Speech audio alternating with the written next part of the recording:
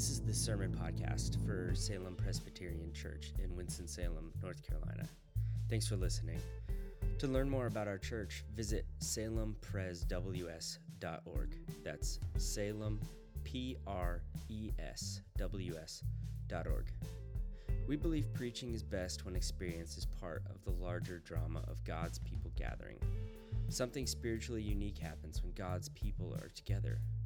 We meet each Sunday to let the liturgy shape us, to hear preaching, and to take the Lord's Supper.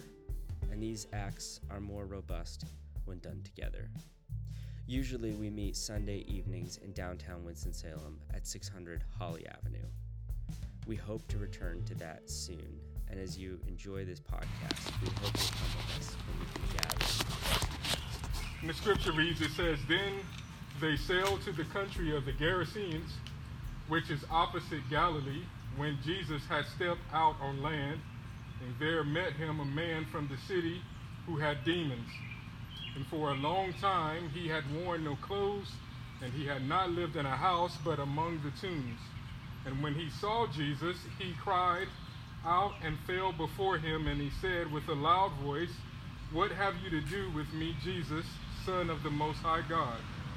I beg you, do not torment me.' For he had commanded the unclean spirit to come out of the man. For many a time it had seized him, and he was kept under guard and bound with chains and shackles, but he would break the bonds and be driven by the demon into the desert.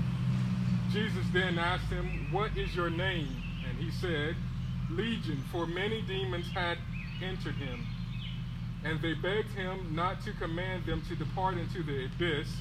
And now a large herd of pigs was feeding there on the hillside, and they begged him to let them enter these. So he gave them permission. And then the demons came out of the man and entered the pigs, and the herd rushed down and the steep bank into the lake and drowned. When the herdsmen saw what had happened, they fled and told it in the city and in the country. Then people went out to see what had happened, and they came to Jesus and found the man from whom the demons had gone sitting at the feet of Jesus, clothed and in his right mind. And they were afraid. And those who had seen it told them how the demon-possessed man had been healed.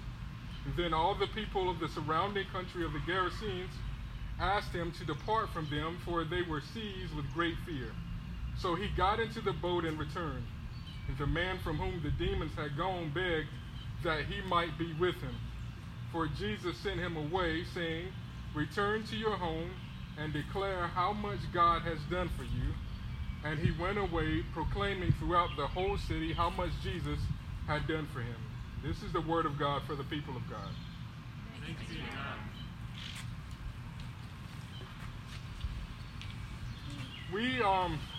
We are not what we used to be. As a people, as a church, as a community, as a city, we've experienced the reality of shared trauma that will ultimately shape us in ways for years to come. The experience of this shared trauma, though, is this strong and frequent but prolonged adversity that leads us to this response that will often disrupt our typical development. This is without question the reality of what takes place here in Luke's gospel. We see, as a church, we've become acquainted with this language of an empire, something that embodies not only the systematic wrongs of this world, but the very present reality of a real enemy and conflict in life. The experience of shared trauma, though, is often embedded in the scripture's narrative. You and I can recognize pretty easily that those who followed Jesus had to have some trauma experiencing Jesus hanging on Calvary's cross. Those who had devoted their lives to him, to learning and living and walking in his way, seeing their Savior on a cross. This is indeed the experience of shared trauma, yet what I hope we'll see tonight is the response of these traumatic experiences that can lead us either into the abyss of the empire or a true and greater experience in God's kingdom. Jesus and his disciples travel by boat to the country of the Gerasenes. They are going, showing us this intentional shift in cultural, religious life. They are going from ministry from among a primarily Jewish people to ministry among the Gentiles in a city that sits just about 6 miles from the sea. In verse 27, it says, though, that Jesus stepped out on land. There he met a man from the city who had demons. For a long time he had worn no clothes, and he had not lived in a house but among the tombs.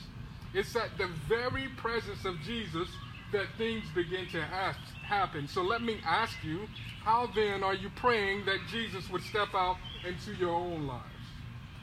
A man with demons we would consider far from anything we see today, yet the scriptures are clear in presenting the truth of this raging war that is not of flesh and blood, but against the rulers, against the authorities, against the cosmic powers over the present darkness, and against the spiritual forces of evil. This is a very real war of the kingdom and the empire.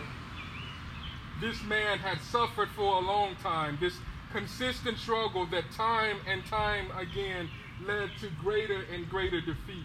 I'm sure you, like me, have this experience of knowing what it is to suffer for a long time, to suffer from sin, to suffer from sickness and disease, to suffer longing for our friends and family to know salvation. Yet, the text goes on to tell us that for a long time, this man wore no clothes and he did not live in a house, which unveils this deep, destitute nature that was not only an internal suffering, but had begun to manifest itself in the way that he lived.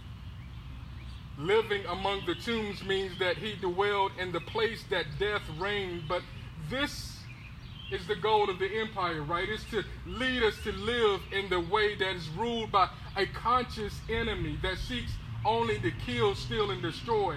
And I don't want you to miss something, though, because this text simply calls him a man possessed. And why does this matter? Is because his suffering had become his identity.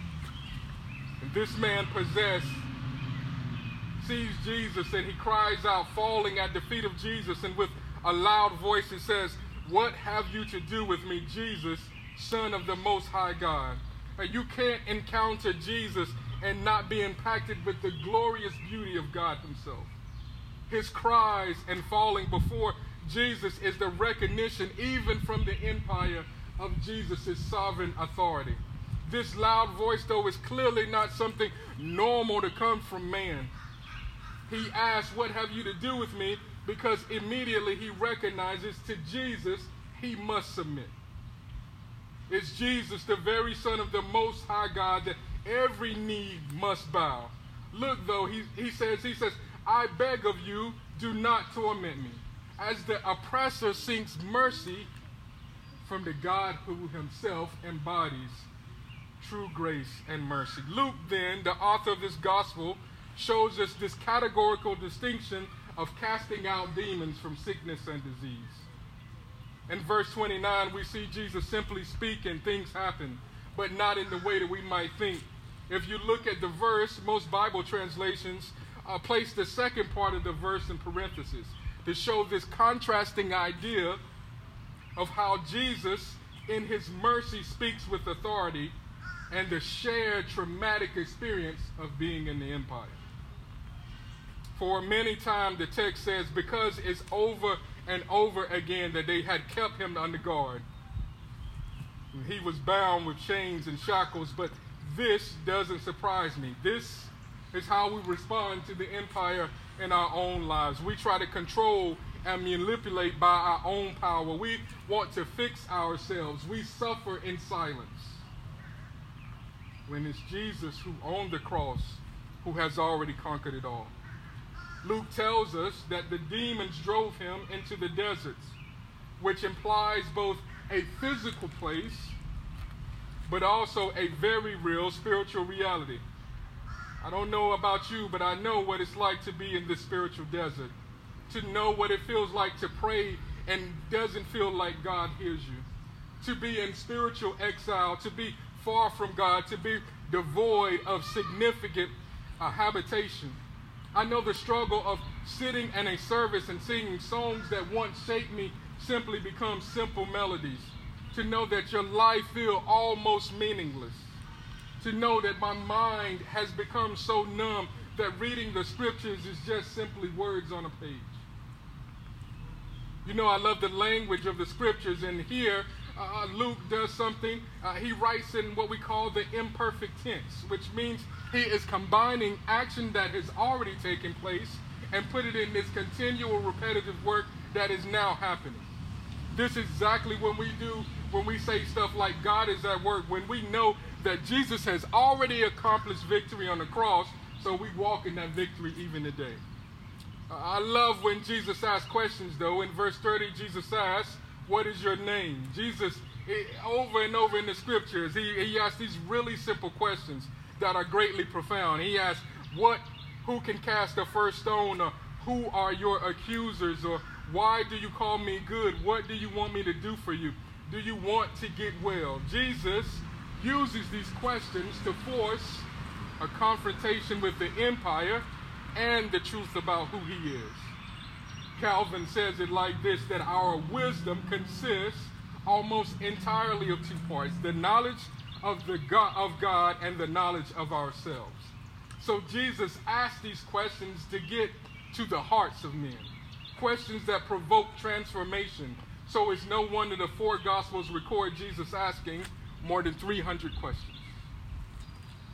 In verse 31, the demons beg for mercy, and in verses 32 and 33, we see this transference into the pigs who drown because you are not your circumstances. And in verse 34, the herdsmen go and tell everybody what they've seen in Jesus.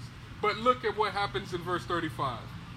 It says that the people from the city come and see what happened, and the text says, they came to Jesus and found the man from whom the demons had gone, sitting at the feet of Jesus, clothed and in his right mind, and they were afraid. This is shared trauma. There's no celebration that this naked man that could not be bound was now peacefully postured at the feet of Jesus. See, those who were used to control and privilege found this man freedoms being clothed and seated at the feet of Jesus. This equality felt much like oppression. This shared trauma. In verse 36, let me just quickly say that the word used here for healed in the Greek is sozo, which literally means to be saved. And in verse 37, it says that the people were so afraid that they asked Jesus to leave. Again, this is shared trauma. What is their fear? That the man that used to be bound in chains was now in his right mind? See, for many of us, our greatest fear is the true freedom in the lives of others. So in verse 37, Luke finishes the story about the people before he finishes the story of the man. Because they were traumatized, not by a faithful God, but the devastation and the loss of some pigs. In verse 38 and 39, though, is this incredible parallel idea that Luke shapes for us. And we see that to be saved by Jesus creates in us this longing to be with him. The greatest check of our own salvation is the desires for the things of this world, or a desire simply to be in the presence of Jesus.